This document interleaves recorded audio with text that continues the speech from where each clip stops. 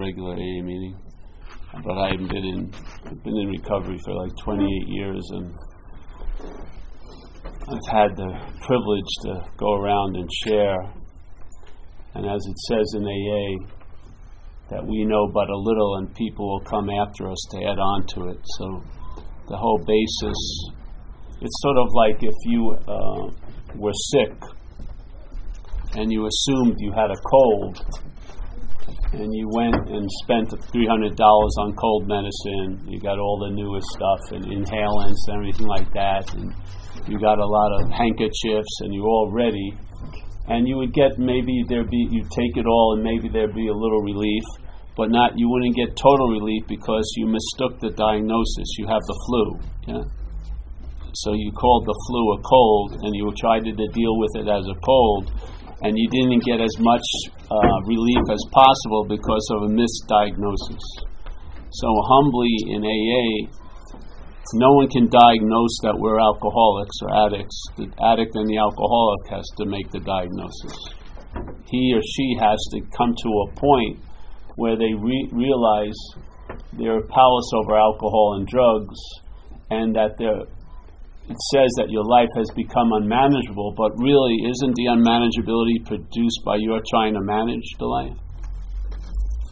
I mean, to me, I was constantly trying to control every day, every few minutes. I had to control where am I going to get what I need. It was a constant workout to try to manage my way through a day of being an addict and an alcoholic. And I wasn't successful, basically. I ended up in, police stations and shit. It didn't work out. My managing was such that when I managed my life, I led myself to a point of having to be managed by others. That's what happened to me constantly. So as the time progressed, it became more and more like that, where I couldn't stay on the streets for 2 weeks without getting arrested or taking me to a shelter or something like that. So this disease, if not seen clearly, the promises that we speak about in the book may not seem to come true for you. Yeah? So it says that we have to get down to the exact nature of the wrong. And humbly, what I'm suggesting is that the root of the problem is identification as a self. Yeah, that sense of being a long-lasting, independent, separate entity, an historical action figure.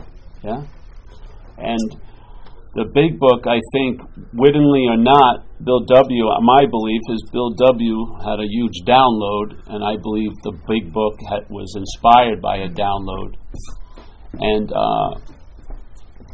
the big book is a living book. In other words, it triggers a lot of meaning based on where you're at, whoever the reader is. So it's like an incredible mine that you can take a lot of gold out of. Yeah, it's not something to look at fundamentally and like literally.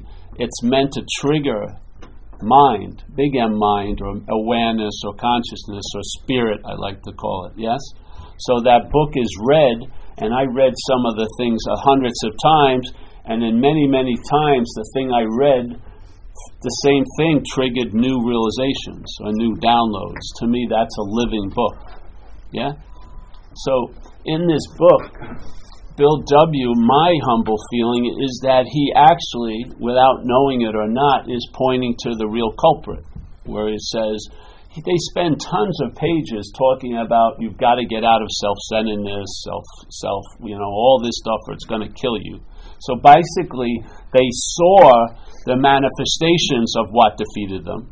Yeah, where many of us have lived under the manifestations of that which has defeated us, but the clarity about that which has defeated us, I think, gets lost, because the power of what's defeating us is really through disguise. It's actually presenting itself as us. Yeah? So when the alcoholism, when the parasite's talking to us, it's talking to us as us. Yeah. Because if it was Stanley or Jim and your name was Paul or Peter, you wouldn't fucking listen to it for 3 minutes. You would see that it's insane, but because it has a sense that it's you, it gets through. Yeah, we follow it. We have an interest. We're leaning into it. Yeah, so its hardest part has already been completed. It's in the house. Now it can sell you whatever it fucking wants. Yeah, we don't see it because when it knocks on the door and we answer it and we see it, we call it me. It enters right in, enters into relationships, and the most intimate secrets. It sees it all, and it uses it. It uses it to convince us, to lead us to a point that I like to call fuck it. Yeah, and when you reach that point of fuck it, your weeks of being in a program, your years of incredible evidence, would be totally unwise for you to get loaded, gets overridden, and you get loaded again. And once it has you, then it just uses you for transportation. And a lot of times, many of us end up in places like this, if we're lucky. I ended up in the West Coast, a very similar place, for 2 years. Yeah, it's not like we all sat around a coffee table looking at vacation spots we could travel in, and then picking Delancey Street or Milestone. It doesn't usually happen that way. It usually happens that there's no other squares on the board of life. Yeah? I mean, you have no more moves left. I mean, it's a really dire condition. Not even so much for what's happening for you, but what's not happening through you. Your life could be so much different. You could be useful to others. You could help others who are in the same plight that you and I have been in. You could be used. And there is a power that's greater than us that can use us in a lovely way. And we're very used to being used because the parasite of alcoholism and addiction has been using us for years. Surrender isn't a new concept. We've surrendered to many things in life already. We surrender to the police. We surrender to our thoughts. We surrender to our feelings. And then they carry us. They take us away. And then consequences ensue, and we don't see any role that we had in it. Yeah, it's like almost, how did it possibly happen? How am I in that same place again? Because you did exactly the same thing you did when you first went to that same place. And it will keep on keeping on. And if you saw one of those invitations as someone other than you would close the door on that fucking parasite. But we call it me. And we sit and listen. And it leads us either quickly or slowly to fuck it. And then you're apt to do almost anything. It'll suggest, let's fuck it. Let's leave this program. Or fuck it, let's have a drink. Or let's go out with my best friend's girlfriend. Or do something. Just to create some fucking agitation that you'll want relief from. And then it says, well, have a drink. And once you have a drink, the drink has you. That's as simple as that. Yeah. I see it. I just was in Raleigh, North Carolina. And there was a facility I spoke at, was bigger than this, with the population, over 300 people in it. And same as everyone in this room. Same conditions, same situations, same consequences, all thinking we're separate and we've got it going on. You know, biding our time, knowing, I can do what I want when I leave here. When the court signings are done, I'll be on my own once again. But you won't be. You'll be with the same fucking people in another institution, or in jail. Our scripts have already been written out for us. It's all that changes are the dates, basically. Yeah, I mean, we're all going to go to where we've gone before. For me, it was institution, jails, and death. That was the 3 parking spaces I ended up at all the last few years of being out there. And when I ended up institution jails, I wish I would have ended up at death, really. Because I've had enough. After you spend 2 years in a program like this, and then you go out, and it's worse than ever, it's pretty demoralizing. You're giving it your best shot. You go to college. You had the girlfriends for 6 months. You were cleaned up. Maybe you had a bright little future, and then it's all flushed down a toilet again. It's quite demoralizing. And it's amazing that we're so resilient. But I believe humbly, the parasite is very jealous. It only has one host. It's like someone only has one car. They got to keep that car maintained somewhat so they can keep driving it. So the parasite doesn't fucking kill us. It just fucking drains us and keeps us kicked. You know, people I know, I lived in Haight-Ashbury, a very interesting section of San Francisco. And I was there my first 6 years of sobriety, and I'd go back there. I'm 28 years sober now, and the same people that were on the streets 20-something years ago are still on the streets. They got limps, abscesses, but they don't get killed.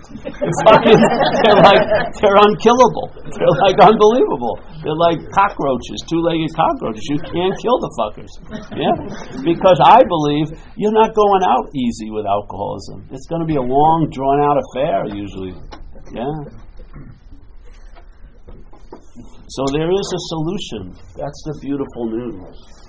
And my humble, addition to it is I believe that how we're walking through the programs we're in, we're mistaking the real root of the problem. And it's just something I feel you deserve the right to hear. I'm not saying this is the way it is, but it's the way it was revealed to me by that grace or that spirit. And that it's actually an act of being identified as a self. It's not obsession with self. I really believe the obsessions with self, the obsession of the thought system with you as a body, are really there to reinforce the identification as a body. They're sort of like the glue the thought system has to keep applying, because spirit and body never will bind. But if it's constantly applied, it will look like it's so. Yeah? And I think the thought system is the application of that crazy glue every day, all day. You're having supposedly some research 70,000 thoughts a day, some say 80,000 thoughts a day. Let's say there's only 4,000 thoughts a day. But most of them are about you, aren't they? I mean, the amount of thought about you surpasses any thought about any other topic in your whole life. Maybe you're a Giant fan or a Steeler fan. The amount of thought you put in the Steelers is like 0.1% of all the thoughts you put on you. You're your favorite team.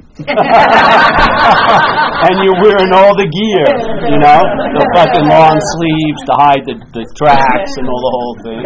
I mean, we're totally, and if you love that one team, you know the other lovers of the team. So if you did the drugs I did, I know you did the drugs, because I did the same shit. Like coke, Cocaine is like an army. You can recognize other members of the same brigade, Well, you know what I mean? You could pick them out. It was easy. Yeah, you had the eyes to see. We all had uniforms and looks. I know what they do. I mean, it's funny in hindsight, but it sure wasn't funny going through it. It's hell, really a hell. So the thoughts, to me, are how the identification as self is assumed and implied and insinuated. And Bill W., there's new people here, which is great, from last night. Bill W., knowing it or not, made a very clear statement. I don't know how it escapes us. In page 64, in the third paragraph of the book, when they're getting ready to go into the inventory process, he says, we have to be convinced, which means to believe with certainty, that self, manifested in various ways, has defeated us. So if you hear that statement, obviously we're the us, like we're in this one camp called us, and then there's another camp called self, and self manifesting or appearing in a lot of different ways has defeated us. What happens to me is alcoholism clouds the separation between self and us. I believe the us is taking itself to be a self. And that's what allows the self to defeat us, because it's talking to us as us. We don't see it as a salesman, we see it as us. We don't see it as Bill or Stanley, we see the thoughts as our thoughts and about me. And we give it a huge amount of authenticity, which it doesn't have. They're fucking insane. They are. Bill, the AA Big Book actually calls it one complete statement. It's playing God. So when you wake up in the morning and the thought system tells you how the whole day is going to be before you even got into it, that's playing God. When it tells you you're a fucking loser, it's never going to get better, that's playing God. When someone says, I really, really want to get loaded, they think it's them saying it. It's the parasite saying it through them. The one who says, I don't want to be at this program, what you are truly wants to be at this program because it's its only fucking chance to get out from underneath what you're not.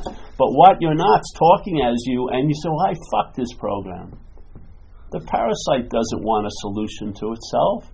It wants to claim the solution and neuter it, and that's what it does. So humbly, this sense of being what I'm not is produced. You didn't have it when you were a kid. It wasn't there unless you were in an abusive situation where the mental state had to become dominant to seem to protect you. If you grew up as a kid, in those periods when I was young, I wasn't trying to get into the moment. I hadn't entertained the insane idea I could be out of a moment. I wasn't looking for retreats or meditation groups. Yeah? I wasn't going home and, worried, will I be playing next week? I had no idea of next week. I wasn't asking my mother in my room to go over, was I playing good today, Mom? I think Wayne was having more fun than me, at the park. My mother, what? None of that was going on. We grew into this state. We grew into the mental state. And therefore, we can grow out of the mental state. We are not a mental state. We've grown into one. And as they say in recovery, the problem resides in the mind. It's in the thought system. It's in the memories. It's jacked in there. It's infected it. Yeah? And it's constantly playing the role of counselor to you all day. It's telling you your opinion about Milestone. It's telling you your opinion about everyone in this facility. It's telling you your opinion of you. It's all doing it all day, and it's like a relentless radio station, and you can't seem to turn it off because it's the only channel you're dialed into.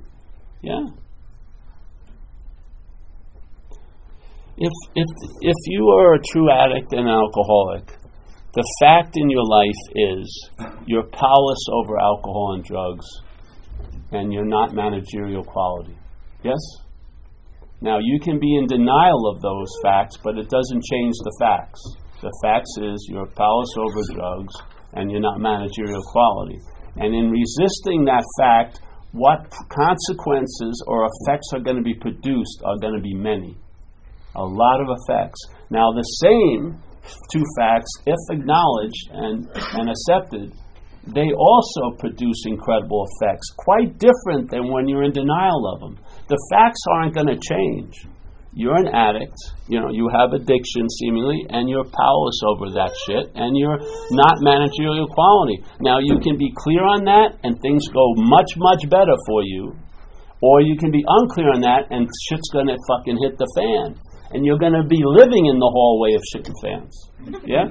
And you're not going to realize the hallway of shit and fans, it goes on or it gets triggered to go on. The fan goes on and the shit goes on when you enter the hallway of shit and fans. So there's no real hallway of shit and fans without you in the hallway of shit and fans. You are the generator of the hallway of shit and fans. Now, when you're in denial of that fact, you find yourself constantly in the hallway of shit and fans, and therefore you have to run the gauntlet. And your idea, like for me, when I was a kid, I wanted to be a marine biologist. 4 years of active alcoholism, my idea of success would be not to be arrested. Now that's my goals came down quite a lot in a very short period of time because that's what alcoholism does. It limits your possibilities dramatically. So the idea of getting out of the hallway of shit and fans is never going to work. It's realizing that you were never in the hallway of shit and fans. That's where the solution lies. And the solution to me, alcoholism really is in recognizing that which is talking as you is not you. Because if it ain't you, you'll have a newfound ability not to listen to it. Yeah? And if you don't listen to it, you're going to start listening to something else. Let's say the Spirit. Yeah? And the Spirit doesn't talk through you or to you by thoughts. It can use it, but it talks more by intuition or sense or something. And now you have a new managerial system, a new GPS, and let's judge the tree by the fruits. Let's see if you get closer to your true destinations by following the Spirit than you do when you follow the mental state. And see. And if it works, keep allowing it to work. If it doesn't, fucking renew your membership to this GPS. Yeah? And you'll end up at its three lovely end sites, which is institution, jails, and death, inevitably. You're in one right now. I mean, I hate to point it out to you, but you're in an institution, and you've probably been in jail, and you've probably been around death. So listen, it's not like let's make a deal. There's a fourth, door, and you get a trip to Bahamas. No, you're in like an eternal playing of Monty Hall and the Three Doors, and you got the fucking deals: institution, jails, and death. Roll the thing. Landed on institution. You're the winner today. Oh, death. Bye bye. We won't be seeing this contestant back. It's really like that. I mean, really, it's good to joke, but this is a serious situation because we're humbly overmatched. There's no mental defense against the first string. If you're relying on the mind, where the problem resides, you're probably incredibly infected by alcoholism and addiction. Because that's its petri dish. That's where it grows. Yeah? And it's going to use you and me for transportation. And we're going to be left holding the bag. When shit hits the fan, we're the one they arrest. So, in this book, he says it so clearly, being convinced that self, manifested in various ways, is what has defeated us. So self and us are very clearly separated, isn't it? Hear the sentence? Self and us. Different, totally distinct. Now, how does self defeat us is the key. To find out how that self defeat us. You could say it's obsession with it, but there'd be breaks between obsessions. But there's no break if you're identified as it. You're taking yourself to be it all day. It has carte blanche. The obsessions is just the way it does defeat us. But what allows the defeat to constantly happen is you're identified with the parasite. How are you going to get rid of something that you call you? Look at how people kill themselves. They usually blow themselves here because they like to put that fucking thing out. But they can't see it being different than them at that certain point. So the whole thing has to go just to get relief from that. Wouldn't you like to see if something was driving you crazy and that driving crazy could not stop because you were identified as it? Can you imagine if you heard a new possibility? Hey, maybe I'm not that. Because as soon as that dawned on you, another possibility would become available. I can be free from it. Free from it. Like they speak about on page 84. This famous riff around the 10th step. This is like a quantum leap. It says, we are going to know a new freedom and a new happiness. I love this statement because we've been searching for the old ways of happiness and freedom over and over again. AA is going to provide a new possibility, a totally new one. Not like another, renovated one or remade up freedom and happiness, but a whole new freedom and happiness. One that we've never even imagined could be so. We are going to know a new freedom and a new happiness. We will not regret the past, nor wish to shut the door on it. Basically, we will comprehend the word serenity and we will know peace. No matter how far down the scale we have gone, we will see how our experience can benefit others. And that is the most intimate thing. Because the last 4 or 5 years I was out there, when I reviewed my life, I saw no value in any of it at all. All I was using every fucking person I came in contact with. Yeah? 5 years. If I could have thrown it away, I would have thrown it away. I come into recovery, and what becomes the most valuable aspect of my whole life is those 5 years surrendered over to AA. It's allowed me to contact others with the same problem, to identify, to offer suggestions, to receive suggestions. It's the whole basis. It took what I called shit and made it fucking gold. Wouldn't you want to turn your will and life over to the care of something that can do that? That feeling of uselessness and self-pity will disappear. You don't kill it. You don't vanquish. It just disappears. Just stay in AA. Stay on the operating table. Don't get up. Don't play the doctor. And a lot of your ailments will disappear. You don't have to point them out where they are. That power knows exactly what it's doing. It's seen many of us on the table. And it knows exactly how the operation is going to go. That feeling of uselessness and self-pity will disappear. We will lose interest in selfish things and gain interest in our fellows. Right? We will lose interest in selfish things. It doesn't say lose interest in selfish things. It's not like an order. Okay, lose interest in selfish things. You lose interest. You know, that would be interest in selfish things. If you attempted to lose interest in selfish things, that would be selfishness. Self cannot get out of self. This is an effect. You're doing something else that produces this effect. You're following the program of recovery, and this is an effect of following the program of recovery. It is not an order or command that we're going to do. It's something you observe. You see the change. See, I do not believe I'm here to change myself. What I'm here to do is be changed. That's what AA does. AA changes me. Yeah? I stay under its influence and it changes me. Yeah? This isn't about, I'm going to get it all together and change my life. That's not the way it is. It's like, no, you surrender, you realize you're not managerial quality, and you submit to have your life changed. And as you see the results, you're going to be fucking pretty happy because you're not in jail, you're not fucking in anywhere near the vicinity of pitiful, incomprehensible, demoralizing, not even close anymore. Yeah? So that feeling of useless, we will lose interest in selfish things and gain interest in our fellows. Self-seeking will slip away. Our whole attitude and outlook upon life will change. It's not saying you're going to have to change your whole attitude or outlook. Surrender the attitude and outlook you think you have right now, and this process is going to change it. And you're going to get it back, a whole new attitude and outlook, one that you couldn't even shop for because you've never seen the model, ever. Yeah? You have no idea what you're truly looking for. But when it's given or offered and you find yourself there, you'll realize that's what I was looking for.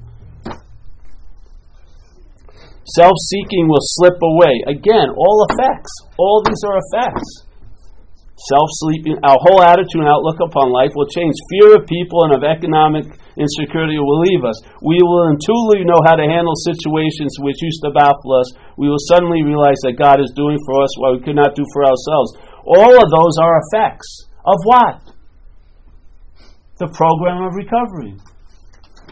Before the program, not one of us would be successful trying to produce these effects on our own. But they're produced through us when we're aligned with the program of AA, the spirit of AA.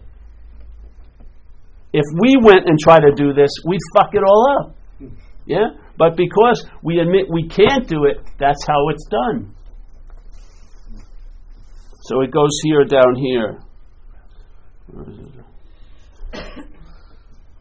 And then it goes, and we have ceased fighting anything or anyone. They keep coming, the effects. It's mind-boggling, isn't it? I mean, these are monumental. If you thought you did this on your own, you'd be patting your back for fucking ever. You'd be walking around, prancing around. You'd be starting your own program. Paul's way. Paul's way, we're all going to produce. No. But because humility comes from realizing something has done for you what you can't do for yourself, that allows it to keep flowing. Because our whole basis of the program is humility and anonymity, the whole thing. Humility is like you're not taking credit for something that's happening through you. And this whole program is happening through us. Just like the parasite has lived through us, the spirit will live through us. We're a possibility. One thing took us over. We've realized if that hasn't worked, we've now introduced something that will introduce our life to a power greater than the parasite, and then that power greater than the parasite will use us for transportation. Yeah. It will live life through us, just like the parasite did. And you'll see the difference. You watch people's faces when they go out. Their face changes dramatically. You saw them for a year, they were bright and shiny. Then they're fucking looking like, they've had makeup for October 30th. They're, sallow, they're fucking like rat eyes, You can't believe you knew them. One night, one drink. The parasite just waits, you give it it's like an elixir. It rises from the dead because it's never dead. It's just latently available. You drink, it's up again. Woohoo! Here's Johnny. Yeah? This is unbelievable, these effects. For by this time, sanity will have returned. We will seldom be interested in liquor. For me, it's been never. For 28 years. Never. Liquor and drugs would be such a downgrade compared to the high I'm in now that I cannot get pulled over for, I can't get arrested for, and I don't have to kiss anyone's ass to get any of it. If tempted, we recoil from it as from a hot flame. These are not things you can do. These things are what you can express when a transformation has happened. That's what you express. You cannot do these things. You express these things through what has been done to you. If tempted, we recoil from it as from a hot flame. We react sanely and normally. And we will find that this has happened automatically.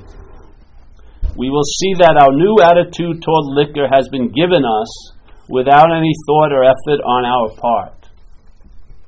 How much effort does it really take to lay on the operating table and to take simple suggestions?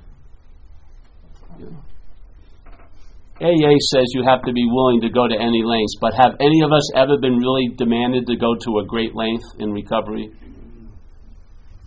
No. The whole key is if you're willing to go to any lengths. Usually you're not called to go to any length at all. To tell you the truth, it's the willingness that's the key. We will see that our new attitude toward liquor has been given us without any thought or effort on our part. It's unbelievable. It just comes. That is the miracle of it. We are not fighting it, neither are we avoiding temptation. We feel, and everyone here who's had sobriety for a period of time must be very intimately recognizing this, because we've gone over under the same effects. Everything it talks about in this book, about the problem and the effects of the solution, I have felt intimately. Every fucking statement of it. We will see that our new attitude toward liquor or drugs or any fucking thing else has been given us without any thought or effort on our part. It just comes. That is the miracle of it. We are not fighting it, neither are we avoiding temptation. We feel as though we had been placed in a position of neutrality, safe and protected. We have not even sworn off. Instead, the problem has been removed.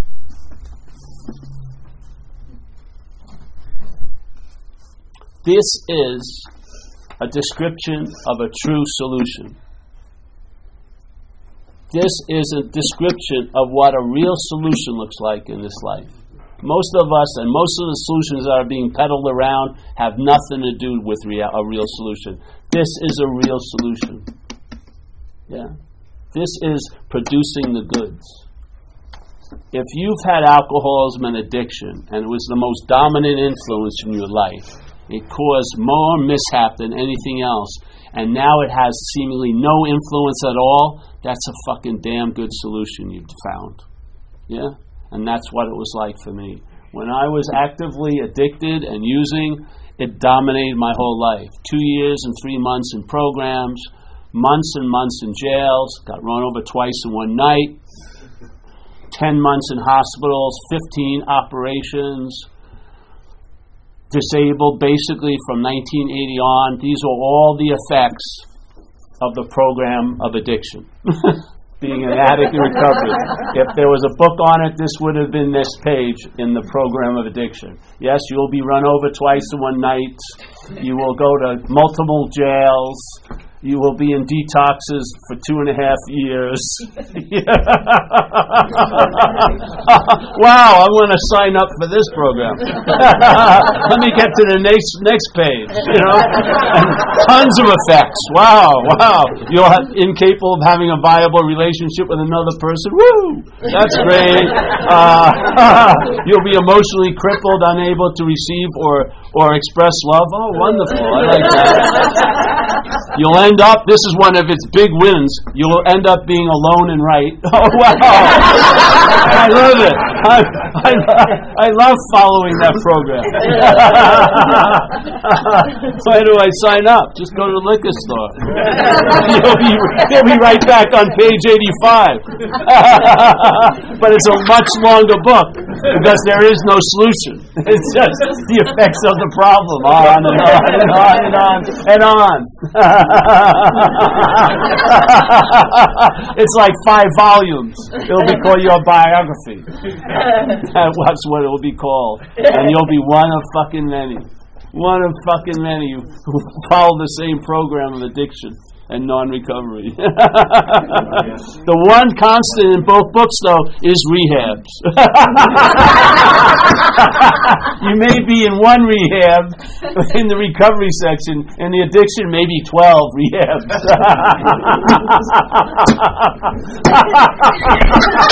That's the only place they intersect.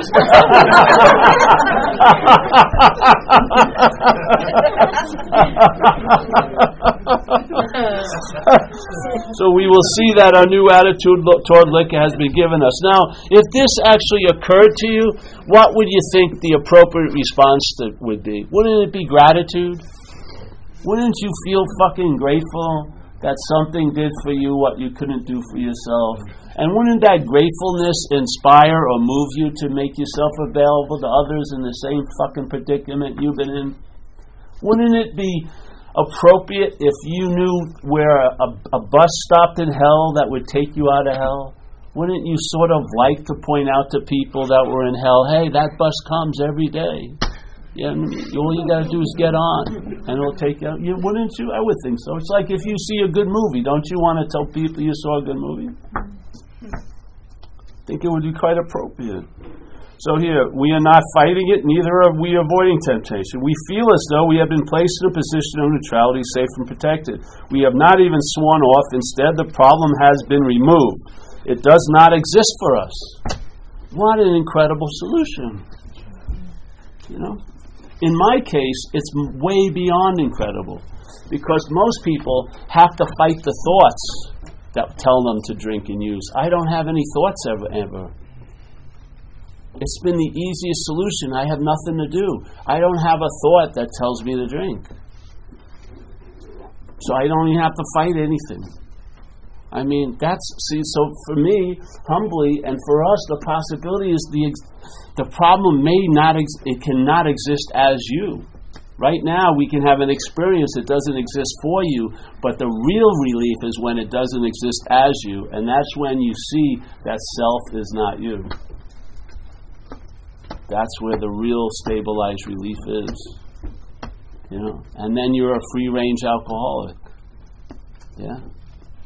You're trucking around. I honor AAs like a hell, but I don't have to live in AA. Yeah? Yeah. So it goes again. Instead, the problem has removed. It does not exist for us. See, the problem has been removed.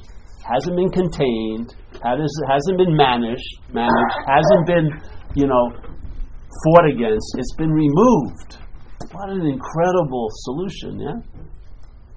That is our experience. That is how we react so long as we keep in fit spiritual condition. It is easy to let up on the spiritual program of action and rest on our laurels. We are headed for trouble if we do, for alcohol is a subtle foe. We are not cured of alcoholism. What we really has is a daily reprieve contingent on the maintenance of our spiritual condition. Now, what kind of maintenance would you have to perform if you were a spiritual condition? Wouldn't being a spiritual condition be the highest form of maintaining a spiritual condition? The mental state tells you you're a body, but the spirit implies and knows beyond knowing you're a spirit. If you see you're not the body and you recognize you're the spirit, that's the highest form of maintenance. And if that maintenance, which is being, is being, then you have that daily reprieve from alcoholism. What a solution. Yeah? So, humbly, well, that's my offer tonight, you know. It's the same offer I ever speak at AA things. I mean, I've seen so much suffering, and as they said, you know, we manufacture our own misery. Yeah? This is what alcoholics do. We live in a mountain range that are made up of molehills. Yeah? We perceive threats where there aren't any threats. We think we know shit we don't know. Yeah. There is a solution. So I don't know if I want to go on any longer. That's good, isn't it? Yeah. So let's leave it at that. So, oh yeah.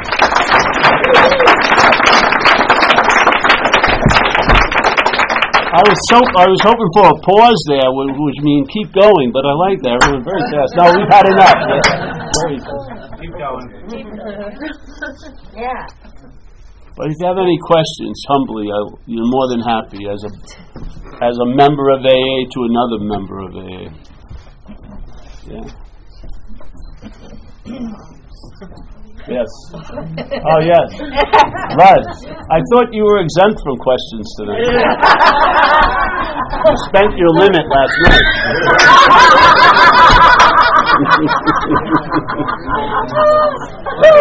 My friend here. Oh, you're just kidding? I was kidding, but with a little bit of truth in it. But that's what kidding is, isn't it? These are very easy ones. oh, very easy. Very easy. Ones. Yeah. Why? Ones, yeah. This has to do with AA meetings and your experience with AA meetings. And why do the meetings live in the problem instead of the answer or the healing of areas? Some meetings don't do that. Yeah. Some meetings speak from the solution about the problem, which is great. But what happens is a lot of us are in the problem talking about the problem. Yeah? So that's why it's important for most meetings, like a lot of times it's great to have an old timer, yes, to be like a backbone, to hold the space in the meeting, because that person has expressed or experienced these effects, yeah? And that makes it very attractive. But there's tons of meetings. If you haven't found the right one, just keep looking. You know, where I live, we have a lot of different meetings. I like step studies. I like them. We have meditation meetings.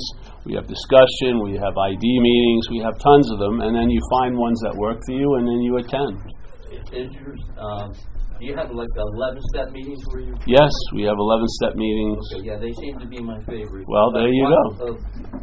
But then again, it's good for you to go to meetings and be helpful and be available. Yeah? It's someone who just came in, they can only speak about the problem from the problem. They haven't had a solution yet. Yeah? They're the most important members. Yeah? They're the ones that need a solution. And a lot of times the way someone who's in the program who has a solution, the way they keep it is by giving it away. Anyone can run a perfect, program in their bedroom. It's out here, working with other alcoholics. This is the lifeblood of us, yeah? Because it's beautiful, it's a symbiotic relation. We're all patients, yes?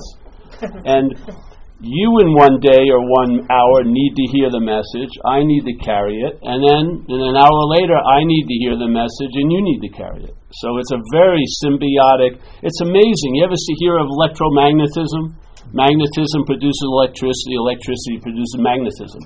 So it just goes on infinitely. Well, this program, somebody needs to carry the message and somebody needs to hear the message constantly. And it just keeps on keeping on. That's the lifeblood of AA. So you go to meetings, you go to newcomer, you go to beginners meetings, you go to this meetings, and at beginners meetings you can make some suggestions. I think you should go to a step study so they get an understanding of the steps, all this stuff. Yeah, it's beautiful. And then some of the wisest things you'll ever hear in AA are from newcomers. Because a loving God is expressing itself through our group conscience. All we are conductors. Yeah? We don't have the wisdom. The wisdom will come through us if we're willing to offer it and give it away. That's how we have everything in AA, is by giving it away. That's the deal. Yeah? How are you going to give it away up in your bedroom? You got to come where the meetings are. You got to meet newcomers. Sponsoring and sponsorship is vital. Yeah, and actually the sponsor gets more out of it than the sponsee gets out of it. Because by teaching, you learn. So by taking someone through the steps, you'll see a lot more out of the steps than when you first were taken through them. That's the beauty of it. It's a beautiful community. And look at it. Look at the recognition of the severity of the problem. You go anywhere in the world and there's AA. Where I live, there's 700 meetings a week. Churches don't have 700 fucking meetings a week. You go one day, one Sunday for an hour. Yeah? Because their situation is almost like passive. Ours is fucking active. The problem resides in the mind. We're seemingly under attack all day. And we need manipulated pauses to give us a little break. Because you'll be steamrolled on your own. But if you come to a meeting, that all your little plan and design will be derailed. And if it's not enough, you go 3 hours later, there's another meeting. And then it's picking up speed, but it gets derailed. And then you go to bed, and the next day you see things differently, and you're not looking from a jail cell. Yeah? You're not up on stalking charges. You're not something. It's like, fuck, nothing erupted. You know? Yes? The pause is the key. The pause, the spiritual condition is the pause. That's what you are. When you finally show up in life, what you're not, what it calls it is the pause. That's us. That's us as spirit. The pause is what allows things that are in such a habitual rut to go a different way. It's the pause that changes everything. And everyone in AA knows what it is because we've had it. You've felt it. Yeah, you've sensed it. Some of us more than others. But we all know, we're intimate with it. That's the spirit finally showing up in our own life. If you're an addict and alcoholic, I'm humbly telling you, you're fucked. Simply. You're fucked. I don't give a shit what you think you got going on. I've seen master people thinking what they knew was going on, and they're fucked. We're overmatched. It's the we that gives our first fundamental platform. The we gives us the possibility because we have strength in numbers. Yes? And then you grow in your own strength in the giving of it to others because it's not your own strength. It's a strength that's being given to you. And it's not for your fucking purpose and your use only. It's for you to be used. This program, in my view, is based on surrender. And it's based on you're being led instead of leading. You're being directed instead of directing. You're being changed instead of changing. That to me is the attitude. That's how it moves in my life. Yes? It's moving through. It's not coming from me to you. It's moving through. And you sense it, you feel it, you feel the Spirit, its presence. Like it says in the book, in page 60-something, you'll feel the conscious presence of the Spirit. You'll feel a new power flow in. I have that sense, I know it. Yeah? Everything it described in this book is intimately available to me. And it's not because of me, it's because of the book. Any one of us will have it, and you'll express it in your own unique way. We can all be under a new management team. Yeah.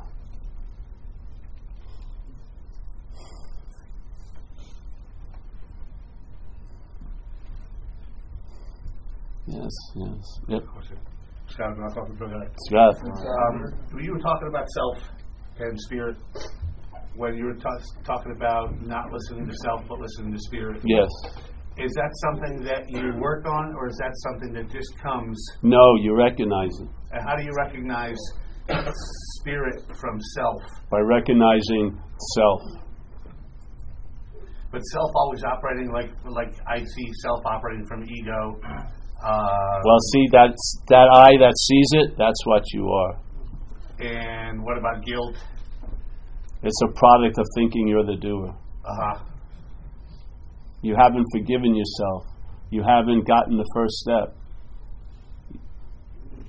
We haven't seen that we were powerless over alcohol and drugs. When we were under the influence, it's like that old example. You were dancing with a gorilla, you're going to stop when the gorilla wants to stop.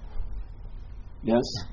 The selfing doesn't see that. The selfing it constantly casts you as a doer of all the insane shit. So it's constantly harvesting guilt and shame out of your past behavior. But was it your behavior actually? Or was it the behavior of the self manifesting through you? Because it looked quite familiar to other fucking alcoholics and addicts' behavior. Yeah? That's where you really let off the biggest hook. And I had it as an experience in AA the first year. First year, went over to my friend's house. We used to ride motorcycles. And we had a girlfriend each, and we went to this place, and I was trying to impress this new girl, my first fairy princess in AA. And he had his girl. We got to his place, and there was a staircase, and we were going to go up to his apartment, and be uncomfortable, basically, the first year. Quite awkward.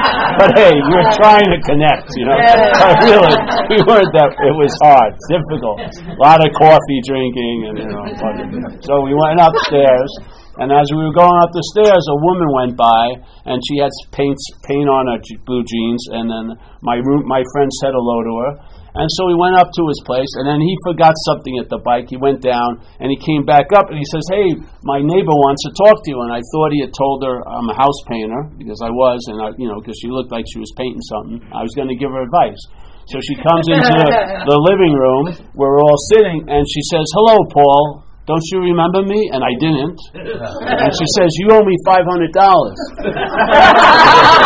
She had gained a lot of weight. I didn't recognize her. And what happened is, of course, you would have felt in the old days that if I had done that, I would have felt that guilt and shame come over to me. And even more so because I'm trying to impress somebody. But none of it came up because I had gotten that this was a disease. The first year, I got it. I was convinced. I believed with certainty that I would do anything to anybody unless you physically could stop me. Because I was taken over. I was taken over by the parasite. Yeah? So the guilt and shame didn't arise. And then I started sending her checks to pay her, and I signed every check, and I said, "The only reason why you're seeing this money is I'm in AA." Really. And I paid her the $500. But I had no guilt or shame on that behavior because I was apt to do anything under the influence. That's forgiveness. And that's the part of the first step a lot of us are missing. We're not letting ourselves off our own hook, We're beating ourselves up for what we think we did. But really, in one sense, we had no choice. That thing is a power greater than us. Addiction's a power greater than us. It takes us over like that. Yeah, it has to express, so it uses us. So, yeah, that's how I see it. Yeah, if you really look at the first step, a lot of the guilt and shame that's still lingering could be cleared up if you saw the first part of it. And then the second part is actually the most active role of addiction now is managing. The alcoholism is constantly still trying to play God. Yeah? It's broadcasting as if it's God. And if you don't have any relief from that, you're going to take it to be you talking to you, but it's not you talking to you. It's alcoholism or addiction talking to you. Why is it so busy trying to convince you? If it was you, would it just do what it was wanting to do? Why does it have to talk you into doing it? There's something other than it, but we don't know that. We don't have a real touchstone of being spirit yet. You need to, like when my friend says where I live, he was misintroduced to God when he was a kid, and AA reintroduced him to God. And I like that way of saying it. Yeah? AA reintroduces you to God, not as a vengeful, painful, fucking punishing thing, but as a life support, a force coming through you, moving you, using you in really lovely ways. Look at this. What a lovely event a junkie from Long Island gets to do. Really. Start crying about it. I mean, it's been using me, who would have thunk, really? Yeah. Who would have thunk? You think from where you were, like I said it last night, we had a good thing we did our first year in San Fran. The sponsors would always have us write down what do we want in 1 year of sobriety, and then we'd go over it after a year, and we all severely shortchanged ourselves. Life had given us so much more. Sobriety had given us so much more than we could have expected or hoped for. Wouldn't you want to have that? Wouldn't you want the third step to be more like this? Instead of a higher power of your own understanding, wouldn't you love it to be a higher power of its own understanding that you surrender to? That would be revelatory, because its view is much larger than yours. Why would you want to fucking see it through a window, a mental window, when you could see it, you could allow it to see you from where it is? Why does it have to always stay exactly as it's written? The spirit of the third step can change as you grow to a point is, I'm surrendering this life over to the care of a higher power of its own understanding. I don't want a power of my understanding. That severely limits what it can do. I want a power of its own understanding. That works. So, yeah. That's it, eh? Yes? Hey, thanks. Hopefully I'll be back. Hey, wait, we're also going to be in Morristown tomorrow night at a sort of different flavor of a meeting, 7 o'clock, because there's another aspect of all this called non-duality. It's not appropriate to bring it into here as much, but we'll be doing more of a talk on that tomorrow night, because it's a different type of group. What's the location? It's in the website on Zen Bitch Slap, and just if you heard of zenbitchslap.com, that's our website. We have an event page, and it's on there tomorrow night in Morristown. That's not far from here, is it? It's at 7 o'clock, yeah. And we have some books back there. They're not linear books. They're a crude attempt to bring you to where you never left, during the day. And then there's some shirts, Zen Bitch Slap shirts. I don't know how many left there are, but partake, yeah. Of course, I'm charging, but yeah, partake. I gotta support the lavish lifestyle, so I've become accustomed to, yeah. So, all right, well, then, you want to end with a prayer today? Yeah, let's end with the serenity prayer, right?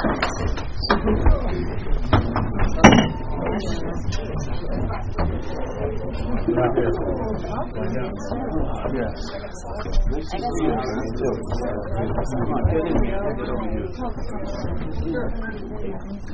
on, dog.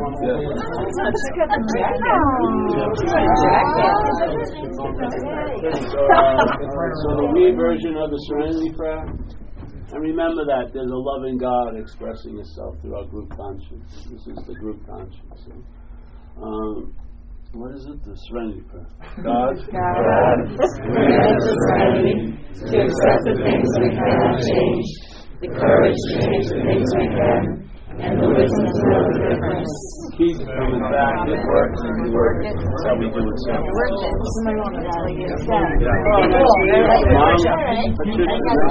job. You're stuck there. A little fat. How are you? Good. I'm good. Happy to see you. Happy to see you. Oh, Jesus, that's right. That's right. I got to keep it up. I'd rather have short hair, but my followers won't let me cut it. Hey, what's up?